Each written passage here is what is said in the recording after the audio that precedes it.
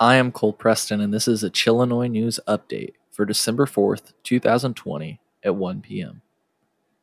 It's a day that cannabis reform advocates have been waiting for years, a full vote to end cannabis prohibition in a chamber of Congress. As reported by MarijuanaMoment.net, the United States House of Representatives has approved a bill to federally legalize marijuana in a historic vote on Friday. Prior to the bill's approval in a 228 to 164 vote, Republican lawmakers spent days criticizing their Democratic counterparts for even bringing the legislation to the floor. And while the vote was mostly along party lines, 5 Republicans supported the reform and 6 Democrats opposed it. Despite the unprecedented House victory for reformers, few believe that the legislation stands a chance in the Republican-controlled Senate, including myself, as reported earlier today. Under the MORE Act, cannabis would be completely removed from the Controlled Substances Act, which currently classifies cannabis as a Schedule I drug.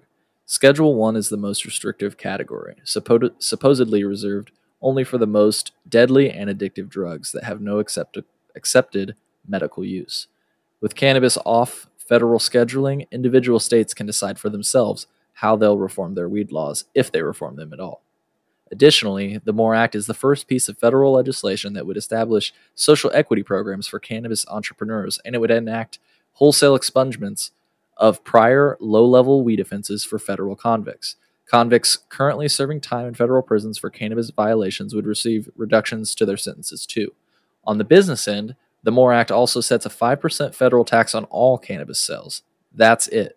There's no overly complex tiered taxation system that unfairly gouges cannabis consumers and companies like what those have seen in California or Colorado. The excise taxes collected would go toward regulatory oversight, funding expungements and resentencing procedures, as well as researching how legal cannabis will affect the population at large. All of this was read from normal.org and marijuanamoment.net. This has been your Chillinois News Update.